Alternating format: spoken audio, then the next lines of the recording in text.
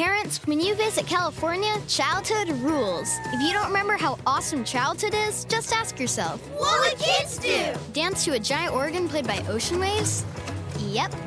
Camp in floating tree houses hundreds of feet off the ground? Check. Jump in a big tub of mud on purpose? Call it rejuvenation. We don't care. Just pack your fun pants and let childhood rule your family vacation. Discover why California is the ultimate playground at visitcalifornia.com. Seeking the truth never gets old. Introducing June's Journey, the free-to-play mobile game that will immerse you in a thrilling murder mystery. Join June Parker as she uncovers hidden objects and clues to solve her sister's death in a beautifully illustrated world set in the Roaring '20s. With new chapters added every week, the excitement never ends. Download June's Journey now on your Android or iOS device, or play on PC through Facebook Games. The more time I spend digging into homicide and missing persons cases in Maine and New England, the more I am left speechless at the secrets kept hidden. Secrets that span decades and generations, and the lengths that some people will go to keep them locked away. For nearly 3 decades, the family of Kitty Collins Wardwell hoped that the whereabouts of their daughter, sister, and mother would be revealed, and the secret of what happened to the smart, beautiful Kitty would come out into the light. But they wouldn't learn the truth about Kitty until someone else passed away unexpectedly, 28 years later. You won't find her name on the Maine State Police unsolved case list anymore, as cases like Kitty's are excluded when there is evidence establishing beyond a reasonable doubt that the person responsible is dead. But the death of a key individual is not a true resolution for Kitty Wardwell. Is someone out there still walking the streets of Maine, holding on to information that could uncover the secret of why Kitty disappeared and the person or persons responsible? I'm Kylie Lowe, and this is the case of Kitty Wardwell on Dark Down East.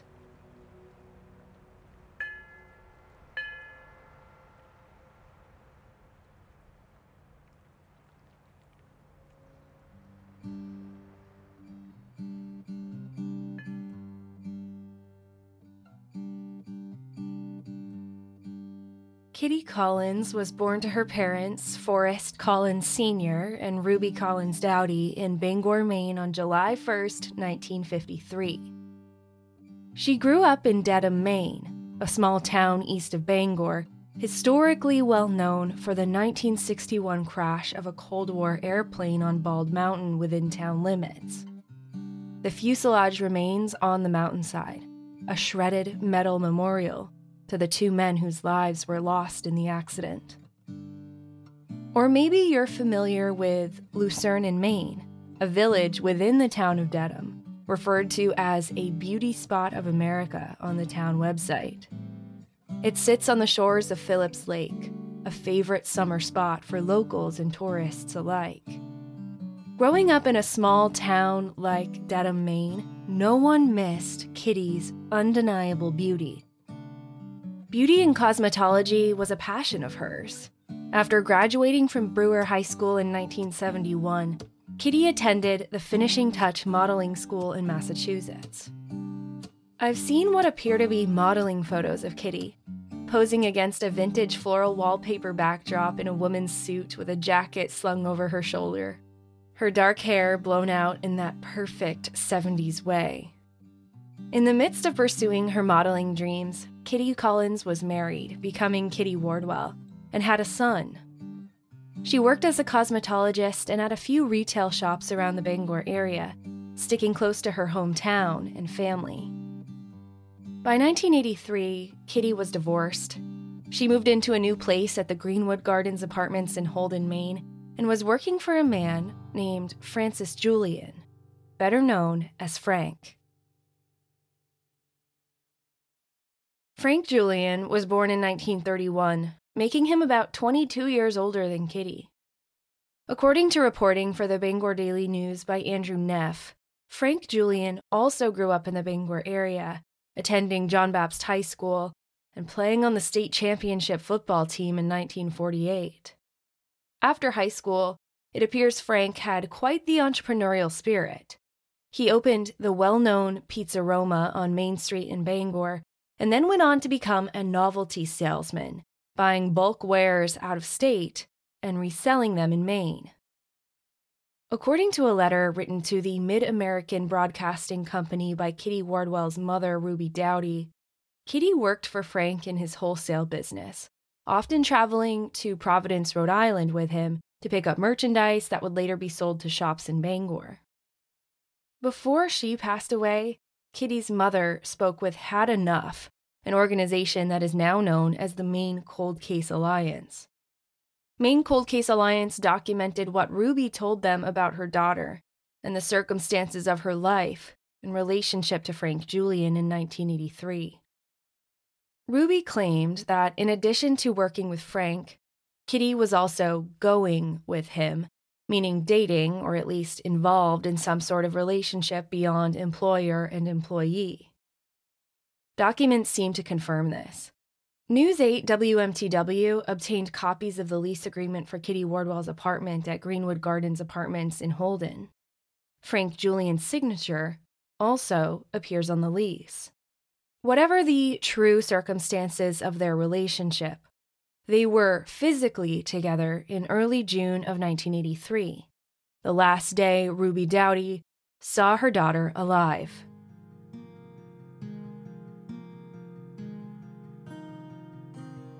It was around 10 p.m. on June 5th, 1983, and Kitty Wardwell had just dropped off her 12-year-old son at her mother's house after going to see a movie together.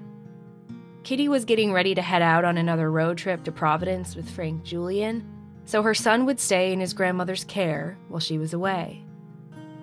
According to what Ruby told Had Enough, Kitty and Frank were having problems and not getting along recently, but Ruby had seen both of them on that night of June 5th, and everything seemed to be okay.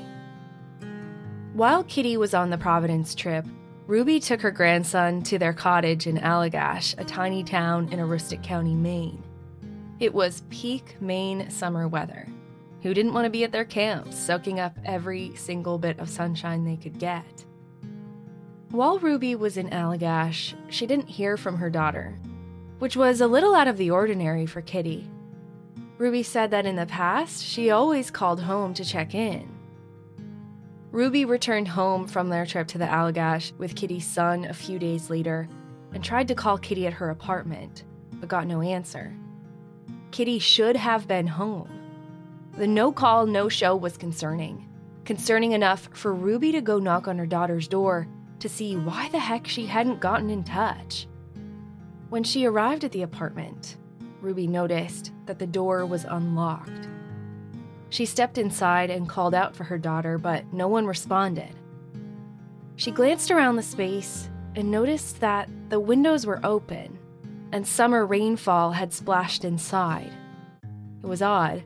The couch was otherwise where she remembered it to always be, but Ruby recalled that the cushions were missing. That gut instinct of a concerned mother told her something was wrong inside that apartment. Ruby stepped backward and turned on her heels to leave, making her way back to her vehicle. Before she reached the car, though, another tenant stepped out of his unit and made a beeline for Ruby. According to the recollection of the Maine Cold Case Alliance that they documented on their post about Kitty Wardwell's case, the man wanted to know if Ruby had any clue what went on inside that apartment she'd just walked out of. The man told Ruby that he saw somebody leaving the apartment carrying large trash bags in the middle of the night. We can assume that Ruby was shaken and had even more worry about her daughter, leaving the apartment with no sign of her. Ruby left and headed home, but her mind went straight to the man that Kitty was last known to be with, Frank Julian.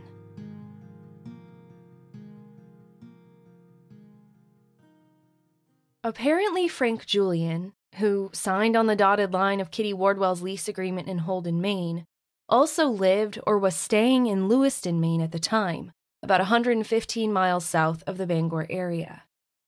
According to Ruby's statements to the Had Enough organization, she located Frank Julian in Lewiston and asked where Kitty was and why she hadn't returned home from Providence when clearly Frank himself had. Frank told her that he and Kitty had a disagreement about something on their way back to Maine. They stopped at the El Rancho Motel on North Broadway in Salem, New Hampshire, and that's where he left Kitty. He drove back to Lewiston, and that was that. Not satisfied with his answer, Ruby pressed further. That's when Frank allegedly told Ruby something completely shocking for a mother to hear. She wrote in her letter to the Mid-American Broadcasting Company, "When I talked to him, he told me that Kitty was pregnant and that he had given her $500 for an abortion. Needless to say, I am very worried about my daughter's welfare. Signed, a very worried mother, Ruby W. Dowdy."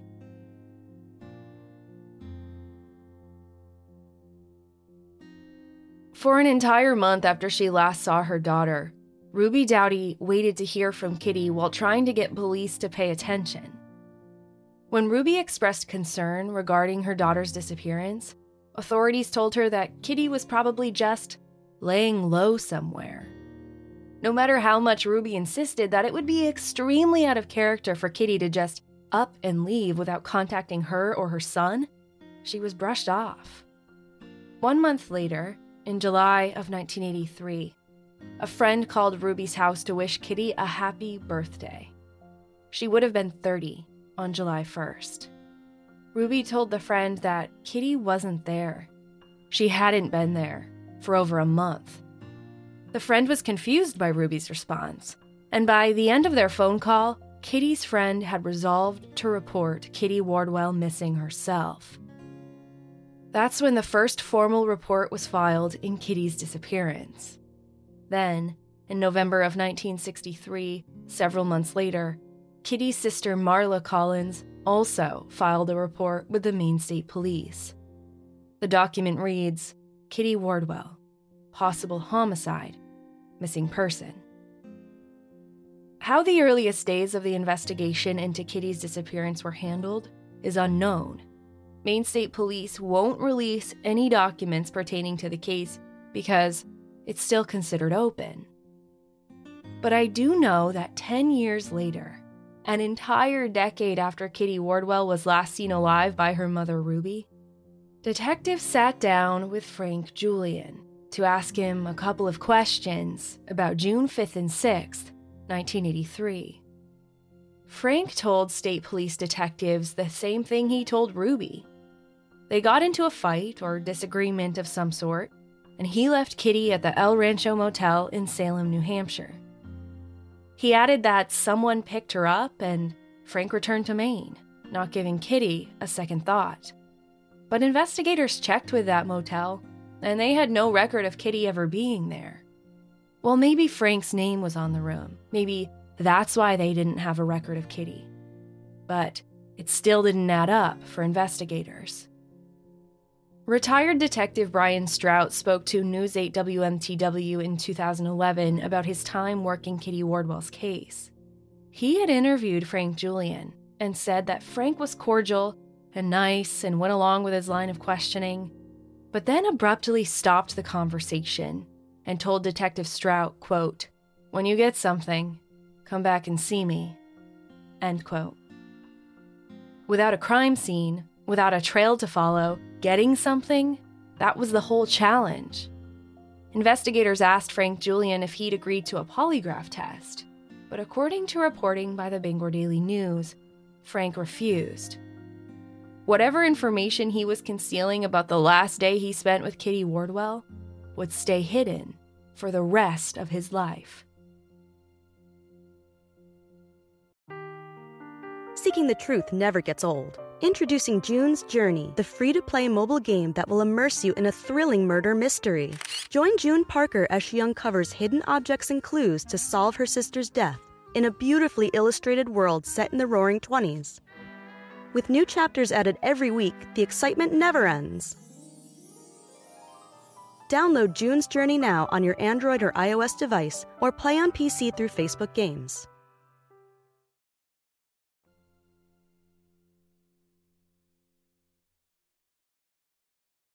There's little public information about what happened in the investigation during the nearly 30 years after Kitty Wardwell disappeared.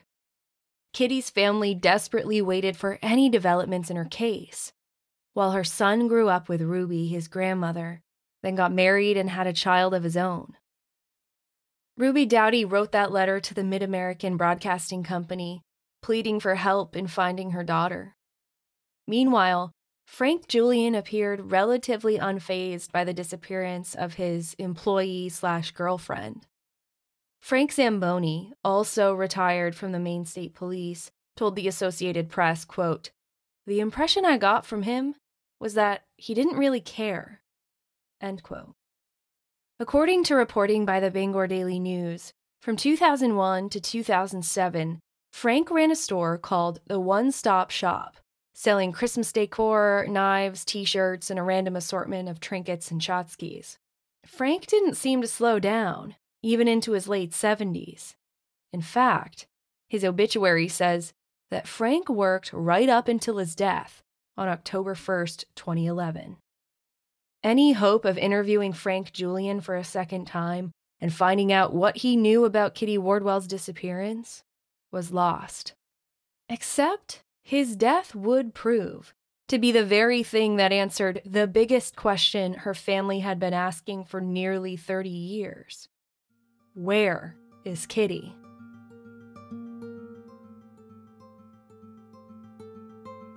In late October 2011, the family of Francis Frank Julian began sorting through the possessions of their late father and grandfather. There were family heirlooms to retain and mundane everyday items to be disposed of. He lived 80 years and had 80 years worth of life to be sorted. Frank rented a storage unit in Lewiston for 19 years, signing a lease for Unit 173 at Moore Self-Storage in Lewiston. It was a 10 by 10 unit. He paid 3 months in advance and was never late with his rent a single time since 1992. When his family rolled up the garage-style door of the storage unit, they encountered boxes upon boxes of household items, stacked high from front to back, top to bottom. It was nearly full to the brim. The family had quite the task ahead of them. As they sorted the boxes, possibly making sense of what was worth keeping, donating, or disposing, as you do when sorting the belongings of a deceased loved one, the piles thinned out, and the light at the end of the storage unit tunnel was almost visible. As they tackled yet another stack of boxes, flipping open their cardboard lids to survey the contents inside, a very different kind of box became visible at the back of the unit. It was a chest freezer. About 6 feet in length and unplugged, the hefty appliance was unassuming and yet incongruent with the packed items around it. Just as they'd done with the dozens of boxes before it, a family member flipped open the hinged lid to see what Frank had been storing inside. That's when 28 years of secrets began to unravel. Then spokesman Steve McCausland for the Maine State Police told the Bangor Daily News, quote, "Relatives of a Lewiston man were cleaning out his storage locker and found a woman's body inside a freezer. The rental unit was rented by Francis Frank Julian, who died October 1st, end quote. Maine State Police responded to the self-storage facility in Lewiston on the afternoon of October 21st, 2011, to collect the remains and search the remnants of the storage unit, which was still about half full when they arrived. Though state police could not confirm the identity of the remains on site, speculation was rampant that the body belonged to the 29-year-old mother, Kitty Collins Wardwell, who'd been missing for nearly 3 decades. Family members of both Kitty and Frank were cooperative with police during their investigation of the discovery, and both families awaited news of an identification.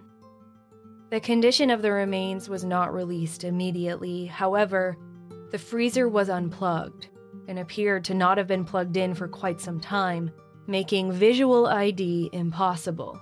The lab in Maine was not equipped with the technology to perform DNA analysis to confirm the identity of the remains, so they were shipped to Pennsylvania for advanced testing. Meanwhile, both the press and the Maine State Police seemed to operate on the assumption that it was, in fact, Kitty Wardwell inside that chest freezer. State police petitioned the public for information, asking anyone who lived in the Greenwood Gardens apartments on U.S. Route 1A in Holden during 1983 to please contact them. Steve McCausland told the Bangor Daily News that they'd spoken to many of Kitty's neighbors throughout the years, but with this new discovery, revisiting the night of June 5, 1983, was an important part of the investigation. Though it had been almost 30 years, detectives held out hope that someone saw or knew something about the last night Kitty was known to be alive. In December 2011, Maine State Police finally confirmed what everyone had assumed since that storage unit discovery. DNA testing concluded that the remains belonged to Kitty Wardwell. The cause of death was not released, but the manner of death was clear. Kitty was the victim of a homicide.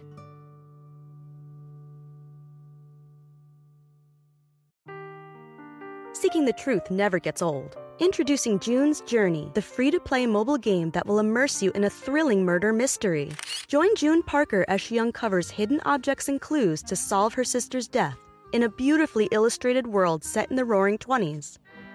With new chapters added every week, the excitement never ends. Download June's Journey now on your Android or iOS device, or play on PC through Facebook Games.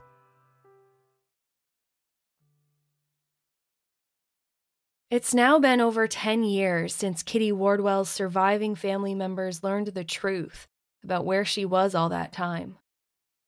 Though Kitty's mother passed away before her remains were discovered, Kitty's siblings await the answers to their next biggest question.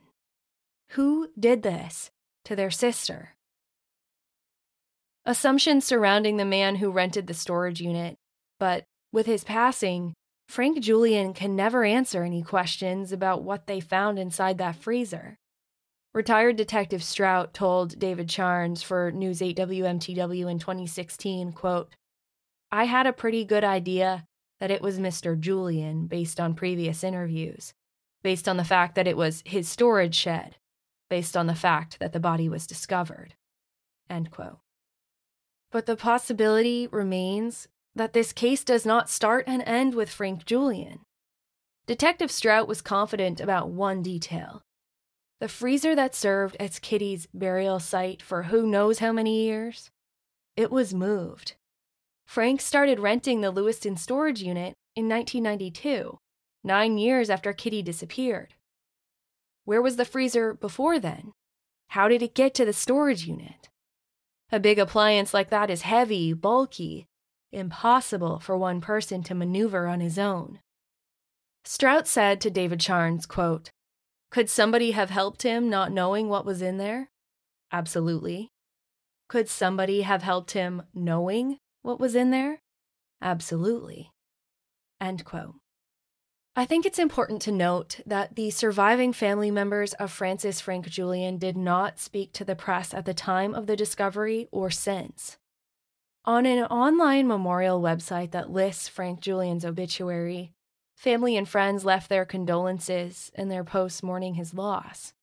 One reads in part, "I don't care about what some people are saying about what has happened this week. I know the real you, and I feel really bad for those who never got the chance to know you." It only compounds the heartbreaking nature of this case for me. You have a family facing the loss of their father and grandfather, only to be rocked by a discovery that challenged what they thought they knew about the man.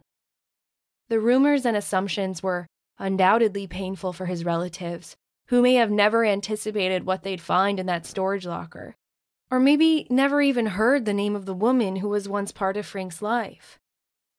Unable to speak for himself, his legacy is forever altered without due process. Frank Julian's alleged involvement in Kitty Wardwell's disappearance and death will stand in limbo until someone can answer the questions that linger.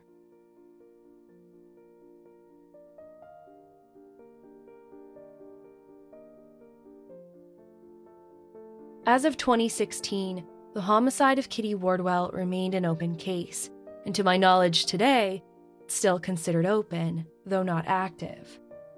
Her name isn't on the Maine State Unsolved Homicide list. As the website itself states, when the likely perpetrator is deceased, the names of their victims are omitted from the public-facing database. With the status of the case seeming to be open, obtaining records about her case is proving to be difficult. I've submitted requests specifically for the autopsy of Kitty Wardwell. There's one question that keeps nagging at me, something that her mother wrote in that letter to the Mid-American Broadcasting Company, but I couldn't independently verify. She claimed Kitty was pregnant, and I'm wondering, did the autopsy reveal that to be true? If I'm able to obtain any documents in Kitty's case, I'll update it here on Dark Down East. What if someone is out there who can answer the questions that remain for Kitty's family? If her name ceases to be spoken and her story lost with time, will there ever be a true end to this story? Kitty Collins Wardwell's obituary was published in 2011 alongside a high school photo. It reads in part, "She disappeared from all who loved her dearly. Kitty was such a beautiful person, such a shame she was taken from us so soon, and we can only dream of how her life could have been. We have spent the last 28 years searching for answers that we thought would never come. She has been missed and always will be, but now she is finally home to rest."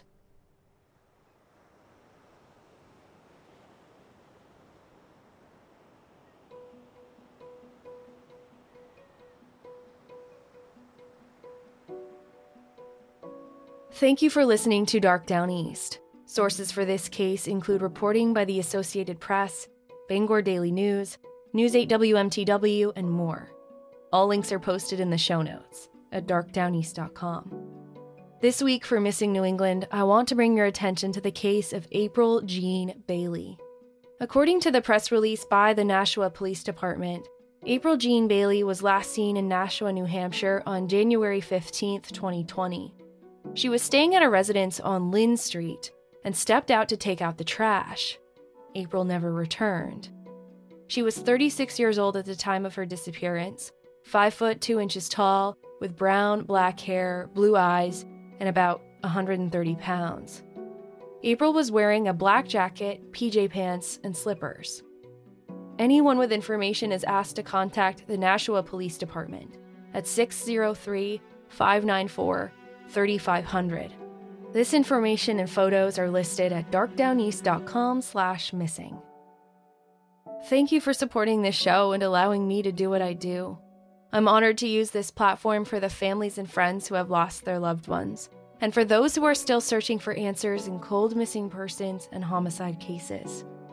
I'm not about to let those names or their stories get lost with time. I'm Kylie Lowe, and this is Dark Down East.